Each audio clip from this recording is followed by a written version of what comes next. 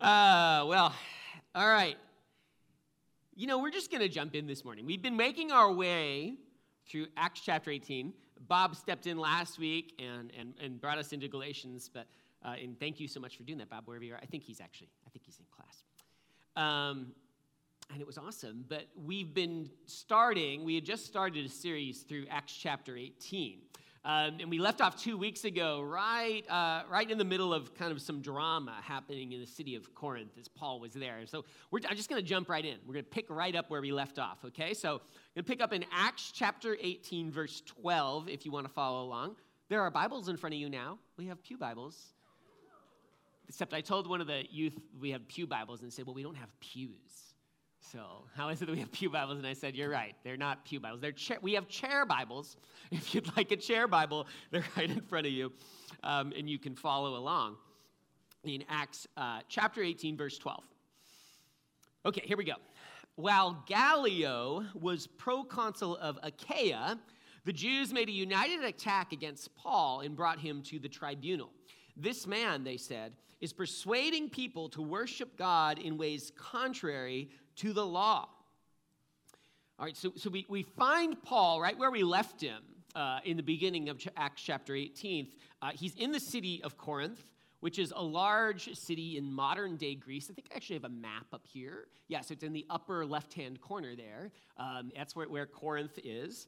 In a large city in what we now know as Greece. And at this point, Paul has been in Corinth for a long time. He's been there for 18 months.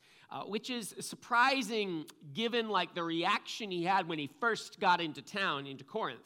Right when he got there, and we talked about this last week, many of the religious Jews whom he went around preaching the gospel to, they had really opposed him. And we saw like 2 weeks ago, God told him in a dream, though, he reassured him in a dream that despite all the opposition, everything was going to be okay. He said in Acts chapter 18, verse 9 and 10, God says to Paul in a dream, don't be afraid, but keep on speaking and don't be silent. For I am with you, and no one will lay a hand on you to hurt you, because I have many people in this city. Right? So Paul has this assurance, this dream from the Lord, that he can stay in Corinth despite all the opposition, and it's going to be okay. And so after 18 months of him just being there and the opposition being fierce to the gospel, the things are kind of culminating here. And the Jewish religious leaders are really trying to do something about Paul. They're sick of him. And so they gather him up, they kind of grab him, and they bring him to the Roman governor, a person named Gallio. And they bring him before Gallio, and they basically said, you need to put this guy on trial because he's doing something that is really offensive to us. He is teaching people to worship God in ways contrary to the law. So they don't really have the power to do anything about it. They've done everything they could to get Paul out of there. So they bring him to the Roman authorities and say, you need to deal with this. Because he's doing something that is against our religious law. And we'll see his reaction in a little bit. But I think just thinking about that a little bit first, it's not like they were entirely wrong about what Paul was doing. He was teaching something that was very offensive to them. He was teaching people to worship God in a way that is contrary, at least to their understanding of what God's law was like. We talked about that a few weeks ago. He had an offensive message. It was offensive, especially to religious Jews, because Paul was deliberately trying to get them to reconsider what they believed that God was teaching them to do, what they believed that God was requiring of them in terms of worshiping him. These religious Jews believed that worshiping God was a very serious business, and actually Paul would probably agree it is a very serious business. And they believed that in order to worship God, they needed to carefully observe the laws that had been given through Moses. There was a process, there was a way, there was a right way to approach God. And it wasn't an entirely unreasonable thing to believe, because Israel's whole history, their religious text, what we now have as the Old Testament, they would have studied this law of God. That's what they would have called the law, is the Old Testament, the teachings that they had, that they believed about how they were supposed to interact as people with God. Their whole history as a people since Moses was tied up in this idea of a covenant. They had a relationship with God based on a set of rules laid out by Moses. And they believed that it was their job to uphold these rules and obey as a people, to take on their identity in these rules and express their identity as people of God by obedience to these laws. And that if they did that, then God was going to care for them. He was going to love them, right? I have a little visual if we want to think of their kind of mindsets, right? And I'm limited by the little emojis within Microsoft Word. So I just made them work. I'm not sure if they're the best ones, but I'm not going to go searching around the internet for little emojis, right? So they believed that the key to get into God's presence was that they should keep the law. If they kept the law the right way, they could be in God's presence, and then they could worship him in the right way. And if they worshiped him in the right way, then God would finally love them. Then God would finally care for them, parentheses, as long as they didn't mess up again, as long as they kept keeping the law. So they took this as a really serious thing. They believed that the law, that obedience to God was their way back to God, the key into the presence of God. And by keeping the law, they could open the door to God, and that he would come and finally save them, finally love them, finally uphold his end of the covenant, his end of the agreement that they had. But Paul, who is himself a very religious Jew, who understands the Old Testament extremely well, he argued among them that they actually were misunderstanding what God was asking them for. He had a different take on worship and on the law. He argued that God actually already loved them, that God had affection for them. He had called them out. God loves you already. And it's not like you have to find the key in obedience. Actually, he proclaims that Jesus is the Messiah. He's the one who's sent to save. That Jesus is the key. He is the obedient one. He does what you can't do. He has kept the law and fulfilled it on your behalf.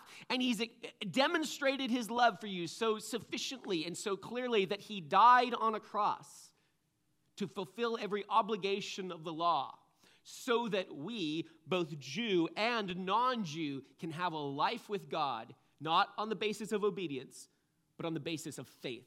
Faith comes first in his formulation, in his understanding of the gospel. So to Paul, his idea about what worship is, it's about faith, not law. The key is faith, faith in Jesus, faith in what Jesus has done, faith in the fact that Jesus has paid the price for all of our sin and all of our separation, that he's been the obedient one, that he's the one who has done all the law-keeping necessary, and we just put our faith in him. And that was a pretty offensive message. I mean, Jesus made this clear throughout his ministry. John 10, 7 through 9, Jesus makes it clear that he's the one through whom we can enter into God's presence. He says, "Truly I tell you, I am the gate for the sheep." In this instance, the people of Israel, or people who want to come into God's presence, are the sheep. "All who came before me are thieves and robbers, but the sheep didn't listen to them. I am the gate. If anyone enters by me, he will be saved and will come in and go out and find pasture." Jesus presents himself and faith in him as the way into God's presence, to find pasture, to be able to go in and out, to live a life in the presence of God. And what Paul comes to understand is that what God wants is not law-keeping. We don't need to keep all the law in order to make God happy. That's not the key. That's not the way in. There is a key. Jesus' purpose, the reason why he took on flesh, that he lived among people, that he died and was resurrected, he did all that to unlock the door so that we might come in and know God and make a way that anyone could know and have a relationship with God through Jesus. And what Paul teaches is a truly offensive message, and that is that the law, keeping of the law, is actually not the way to God. It's not the way to worship. Faith in Jesus Christ is actually the way to God. When we come by faith, when we receive forgiveness and adoption in Jesus, then we are able to worship God in spirit and in truth. It's a pretty distinct message. And Paul would make it clear. If we read any of like Paul's other letters, for instance, in Galatians 5, he makes it super clear. Galatians 5:18, I love it. If you are led by the Spirit, you are not under law. To people who believe that their identity is about keeping the law, this is a very offensive message. He's making it clear that spiritual adoption, faith in Jesus Christ, puts you out of, basically kills you to the law. You no longer have an obligation to it. You aren't under the law anymore. Instead, you're being led by the Spirit. There's a spiritual work happening when we have and put our faith in Jesus. And Paul is making that super clear, and it is offensive to those who believe that law is the way into the presence of God. It is a very distinct message. But it's funny because it messes with the Jewish idea of how we would become transformed people. See, in the Jewish mentalities, we obey the law, we do right things, and so we become the right kinds of people who can worship God because God is holy and God is righteous. And how could unrighteous, unholy people come into his presence and worship him? He's holy. He's beautiful. We have to keep law in order to just be into his presence. But what Paul does is he flops it on its head.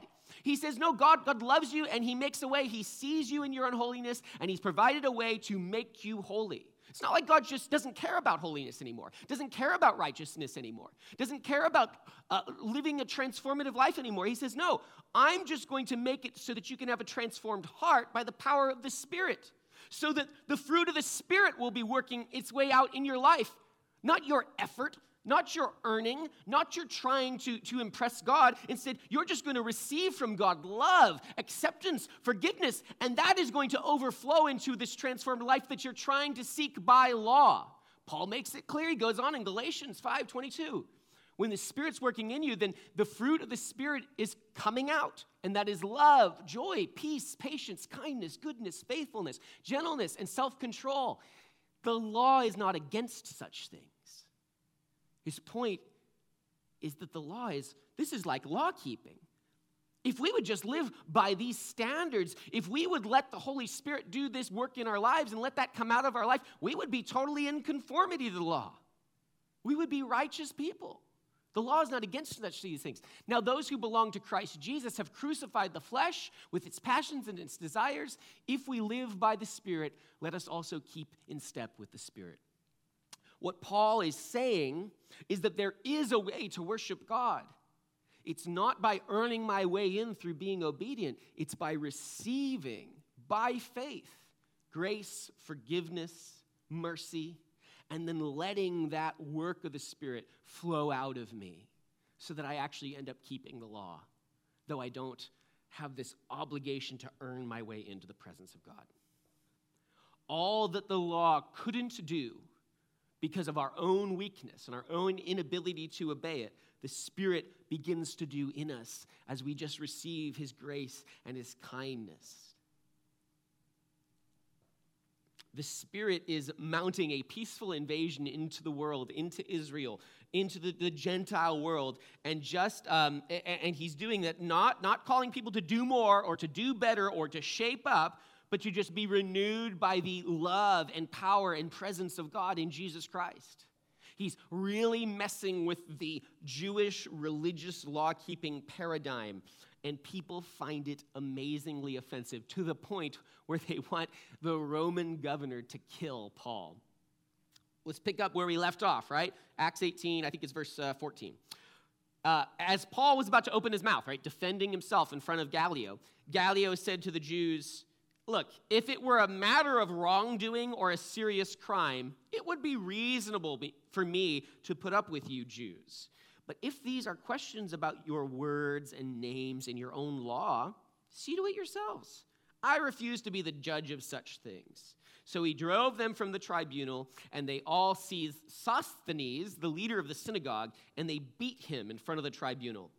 But none of these things mattered to Gallio. I mean, imagine what Paul's thinking. Standing in front of this governor, he's about to speak up and, I don't know, try to defend himself against these accusations. But of course, in the back of his mind, he's probably remembering the promise that God had made him.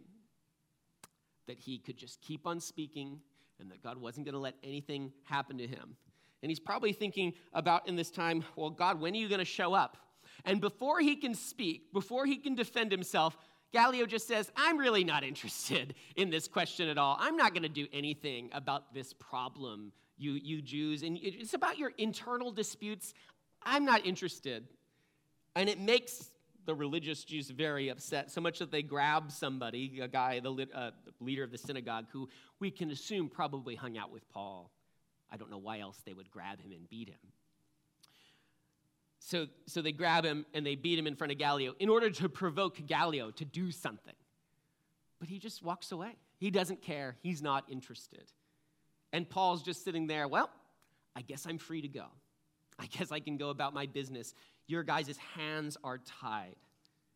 And he's probably sitting there remembering, God said that I would just go and I could speak and that he was going to watch over me. He's probably remembering how faithful God has been to him in this time. He goes on, after staying some time, Paul said farewell to the brothers and sisters and sailed away to Syria. Accompanied by Priscilla and Aquila, he shaved his head there at Centuria. I don't know, your guess is as good as mine. Because of a vow that he had taken. And then they reached Ephesus, and he left them there. But he himself entered the synagogue and debated with the Jews. And when they asked him to stay for a while longer, he declined. But he said farewell, and he added, I'll come back to you again if God wills it. And then he set sail for Ephesus. On landing from Ephesus. And on landing at Caesarea, he went up to Jerusalem and greeted the church, and then went down to Antioch. And spending some time there, he set out traveling through one place after another in the region of Galatia and Phrygia, strengthening all of the disciples.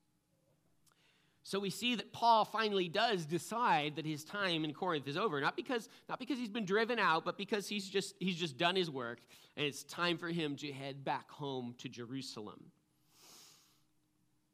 So he leaves from there. He goes to Centuria, which is like a port south of Corinth. And then he crosses the Aegean Sea over to Ephesus in modern-day Turkey. And then he goes to Caesarea, which is the port city closest to Jerusalem. So he's making his way back to Jerusalem, back to where he started out in this second missionary journey. And he spends some time there, and almost immediately he sets out again to go north, back up into Turkey through the land route, back up into what we typically think of as his third missionary journey. Every time he sets out from Jerusalem, it restarts a new missionary journey for Paul. But you'll notice something here, and it's a little strange, and it's kind of where I want to think about for the next, the end of the sermon here.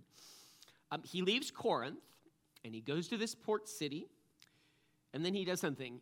He shaves his head because he's taken a vow. And that's a little strange, isn't it?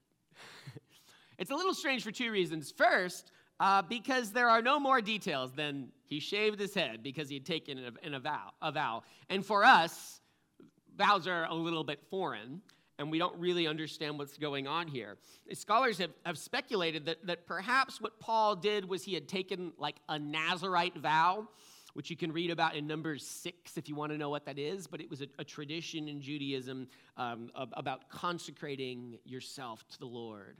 And it would involve letting your hair grow out and avoiding certain things, very, very strictly observing certain rules and regulations. And so as he's leaving Corinth, and God has protected him all of this time, it would seem he's ending his vow. Shaving his head, right? He's let his hair grow out all this time, shaving his head. Again, speculation. Or some scholars would argue that maybe he's just beginning a vow. He's starting fresh and then going to begin a vow as he's making his way into Jerusalem. It's not clear from the text. So we just don't know. But maybe the strangest thing, right? Whether we don't know the circumstances or exactly what kind of vow he was doing. The strangest thing, I think, for us is that he would take a vow at all. Like, what is up with vow keeping? Because he's going around telling religious Jews they don't have to do this whole law-keeping thing, right? He's saying we don't have to obey these rules. And in this way, you're thinking that by obeying these rules, you're making God happy or earning a way into his presence. And his message is very clearly, that's not what it's all about. So what is this? How is he practicing this faith that he's proclaiming, this faith in Jesus? And how is that consistent with keeping of vows, making of vows? Isn't that the sort of like the same sort of thing? He seems to be doing something that doesn't make sense. How is it that the same Paul who said in Galatians 5:1, "For freedom Christ has set us free. Stand firm and don't submit again to the yoke of slavery," whose message is so stringently against law-keeping as a way of earning the favor of God, how is it that he's doing this vow-keeping thing? It doesn't make sense to me. I don't think it makes sense to us in the way we think about it.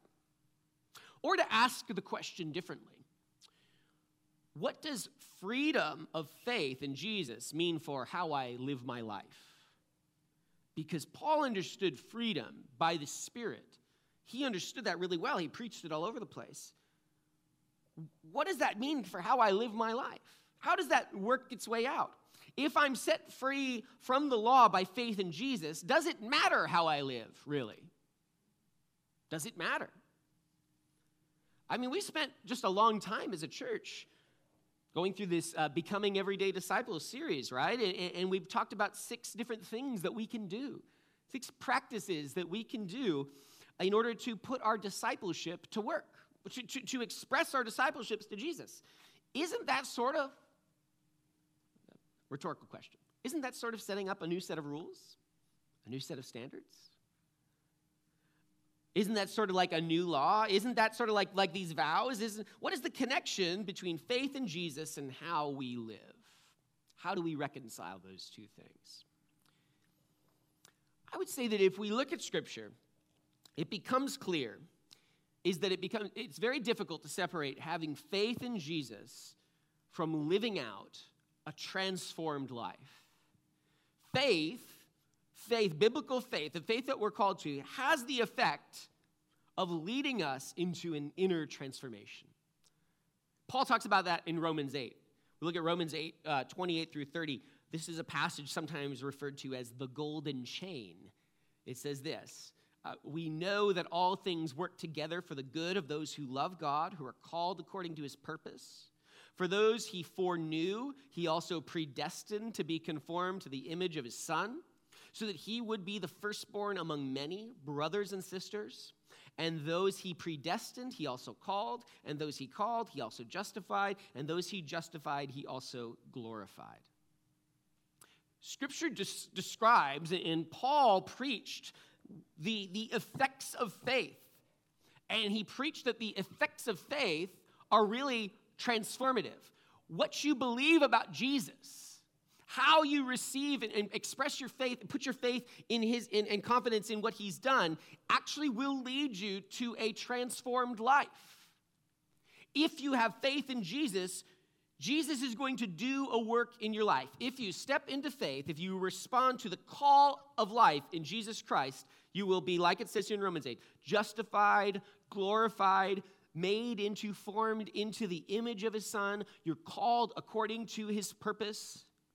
So that means faith will lead, inevitably, over time, to a transformed life. It might take time. It might feel like a struggle along the way. But Paul makes it clear, those who are called to faith are being equipped and transformed over time. And that might seem a bit of a mystery, and we might struggle to understand what about that is how involved do I need to be in that? And that's truly like a question that we need to consider. But just like we talked about with Galatians 5, Paul makes it clear, if you live by the Spirit, the fruit of the Spirit will be working its way out in your life.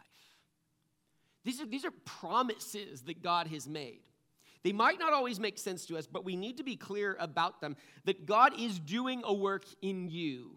If we stand firm in faith and we continue to rest in the power of the Holy Spirit, he will be doing this work within us. I like how Jonathan Edwards, the 18th century theologian who kind of was instrumental in bringing about the first Great Awakening here in America, he says this, Practice is the aim of that eternal election, which is the first ground of the bestowment of all true grace. There's some old language there. Don't get too caught up in it. Good practice is not the ground of election, but Christian practice is the scope and end of election.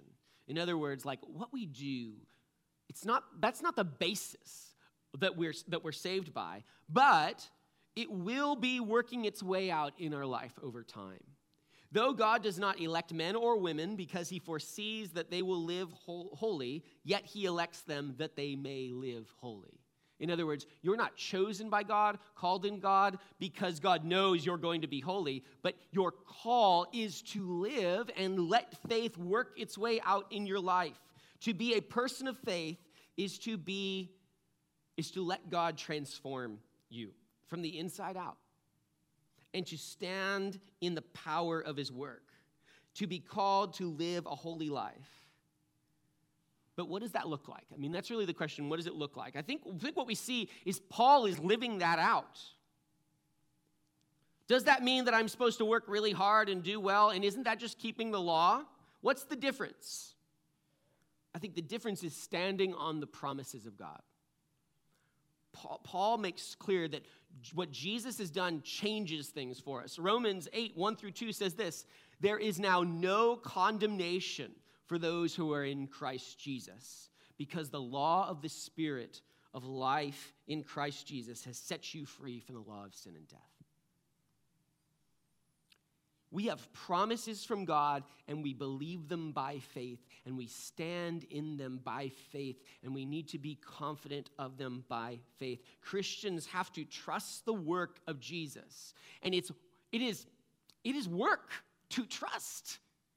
But it's not work that we earn our way in, but it is work that we just just continue to believe and have faith in what Jesus has done. We trust the effective love of God. We trust that he has forgiven us, that he's made a way for us to have a life with God, not on the basis of what we've done, but on the basis of what he has done. We live with him under a new law, the law of the Spirit of life in Christ Jesus. We put away this old law, the law of sin and death, where we have to earn our way into the presence of God. But we have to accept that we have something new going on within us. We now have the Spirit of God working its way out in our lives, and we continue to trust in that. The law of sin and death, of guilt and shame, we've left that behind. We have to leave shame and guilt and staying like beating ourselves up for all of our failures behind. That's the old way, the law of sin and death. We push that stuff out. And instead we believe this law of the Spirit of life in Christ Jesus. We come to believe and have confidence that God's grace, his forgiveness, his calling is going to do all the work, and I just need to keep trusting in him.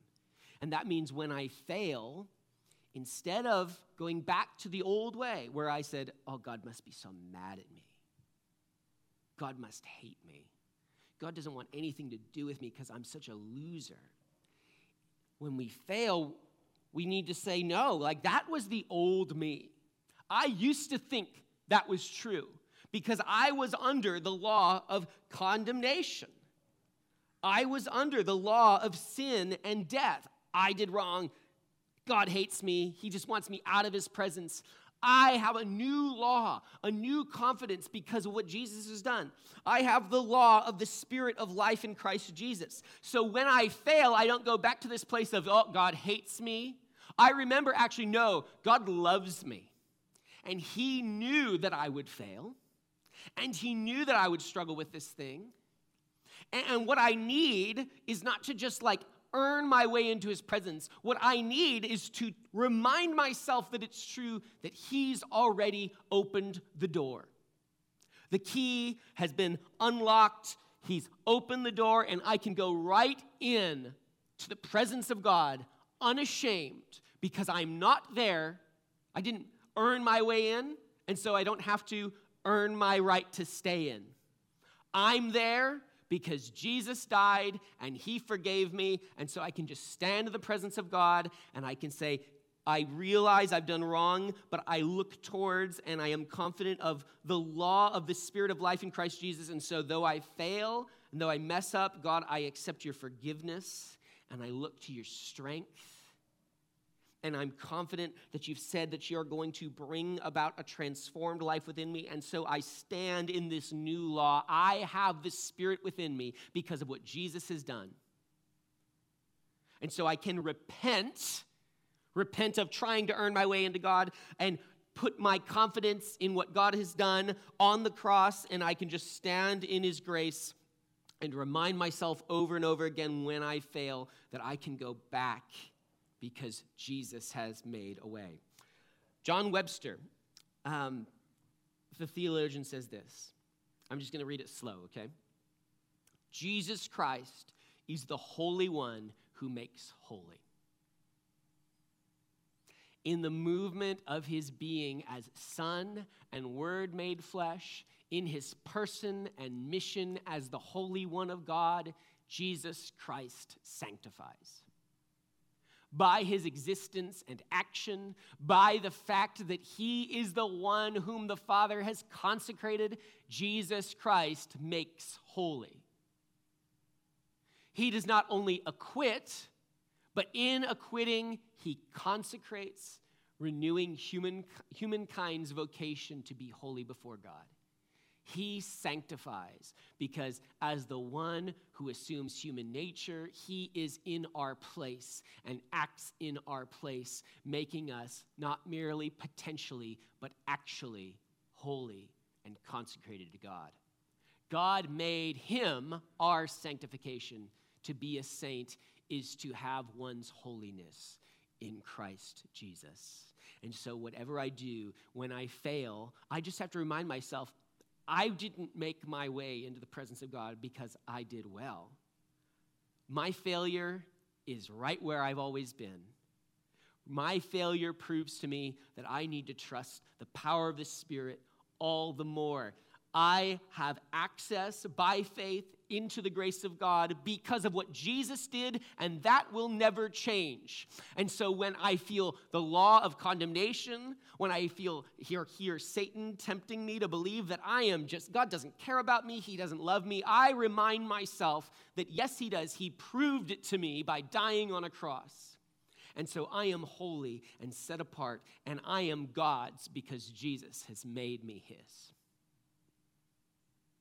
And so I can let my failures just wash over me. And I can stand in the confidence that he's doing a work. It's like, you get on a slide. I haven't done that in a while. You probably haven't either. But when you get on a slide, you jump in, and unless you try really hard, you get to the bottom. When we put our faith in Jesus Christ, the law of the Spirit of life in Christ Jesus, it starts to work out all these difficulties. It's going to lead to a transformed life eventually. If we would just continue on in the process of faith, we'll let God's work play out in our lives.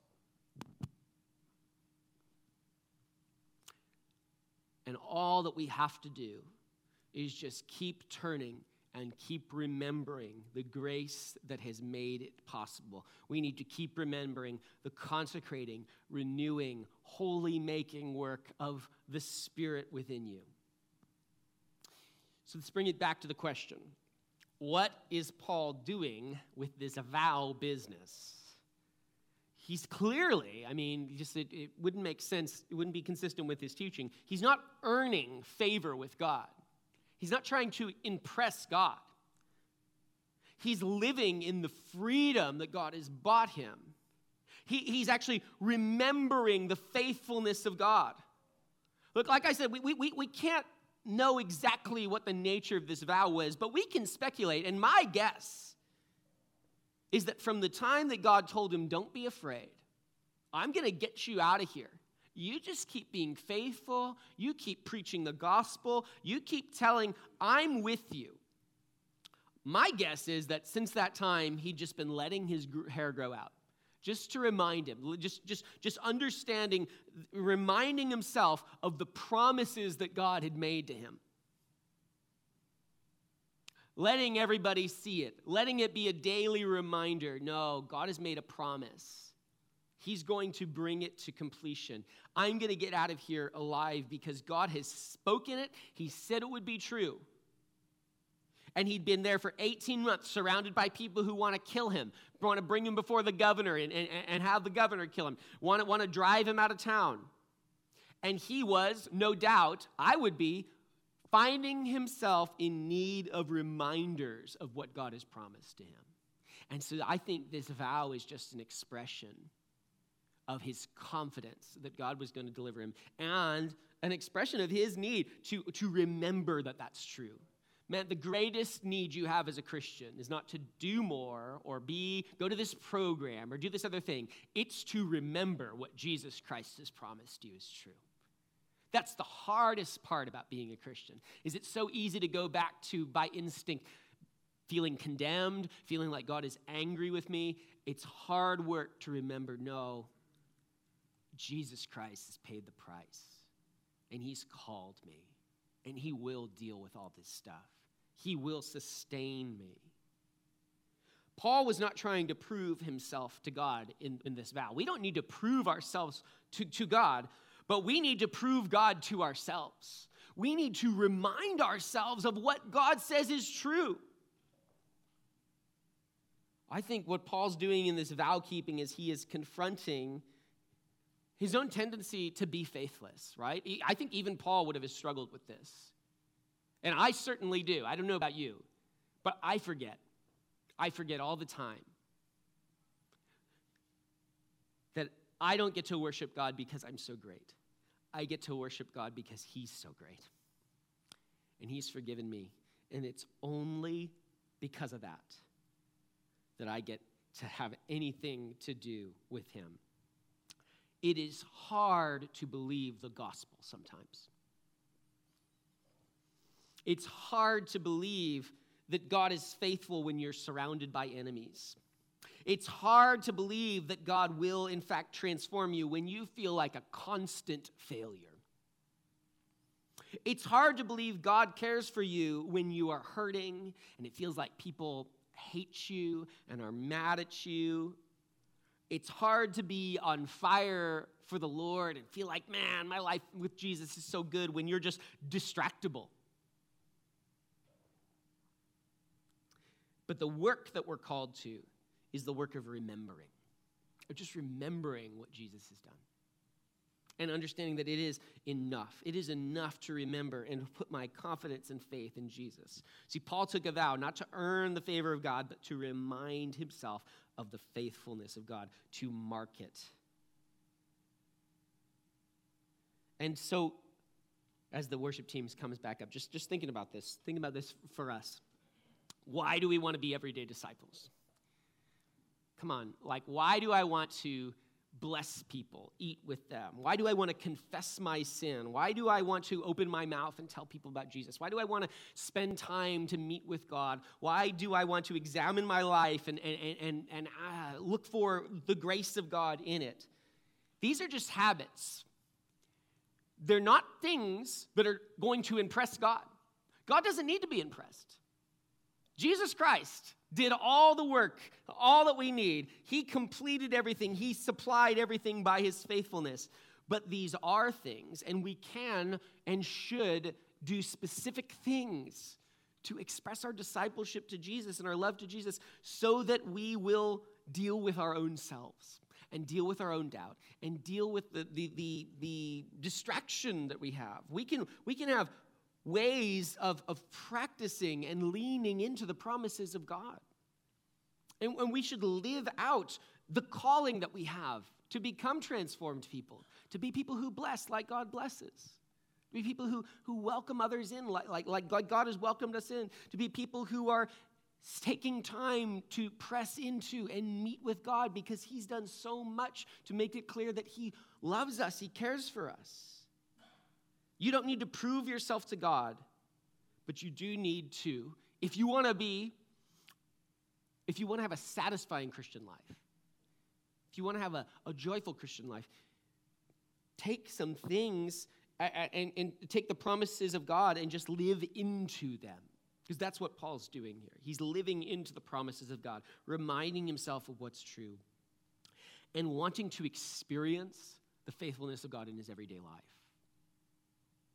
I think if you take up some of these things, whether it be these practices or just take up a prayer life, take up a life of just seeking after God, you're going to experience God's goodness. That's what Paul was after. He wants to know and remind himself of the faithfulness of God. He wants to experience it so he can say, see how faithful God has been. So that's the invitation I want to leave you with. But before we do that, I just want to tell you something. I just want to pray for us, okay? So I'm going to pray for us, and can we just like bow our heads for a second? I just want to remind you of what's true. Lord, I thank you so much for this congregation of people, Lord. Lord, how easy it is to just wander through life, Lord, and forget what's important. But Lord, I pray you would remind us of what is true, of what you've done. Lord, if anyone is here, and if it's you, you can just think about this, bearing condemnation, if you feel guilty, if you feel ashamed of yourself, you can take that shame and guilt and put it at the foot of the cross. You can have forgiveness and confidence of forgiveness because of what Jesus has done. Lord, would you let us put those things away, put our shame and our guilt and our trying to prove ourselves to you away, Lord. Lord, would you remind us of how faithful you've been? Holy Spirit, I pray that you would empower us. God, that you would walk with us. Even at this moment, Lord, you would fill us with a confidence to know that your grace is sufficient and that you're calling us to freedom and life. Lord, you're calling us to desire the things of God. Lord, we don't need to earn favor. We have favor, Lord, and we're invited to live a transformed life. Holy Spirit, would you remind us that that's true? Lord, would you build us up? Would you empower us? Would you have us be people who are just seeing your faithfulness, reminding ourselves that it's true, Lord, and just celebrating your goodness day to day, Lord. Would you fill us with joy, I pray. In Jesus' name, amen. Hey, let's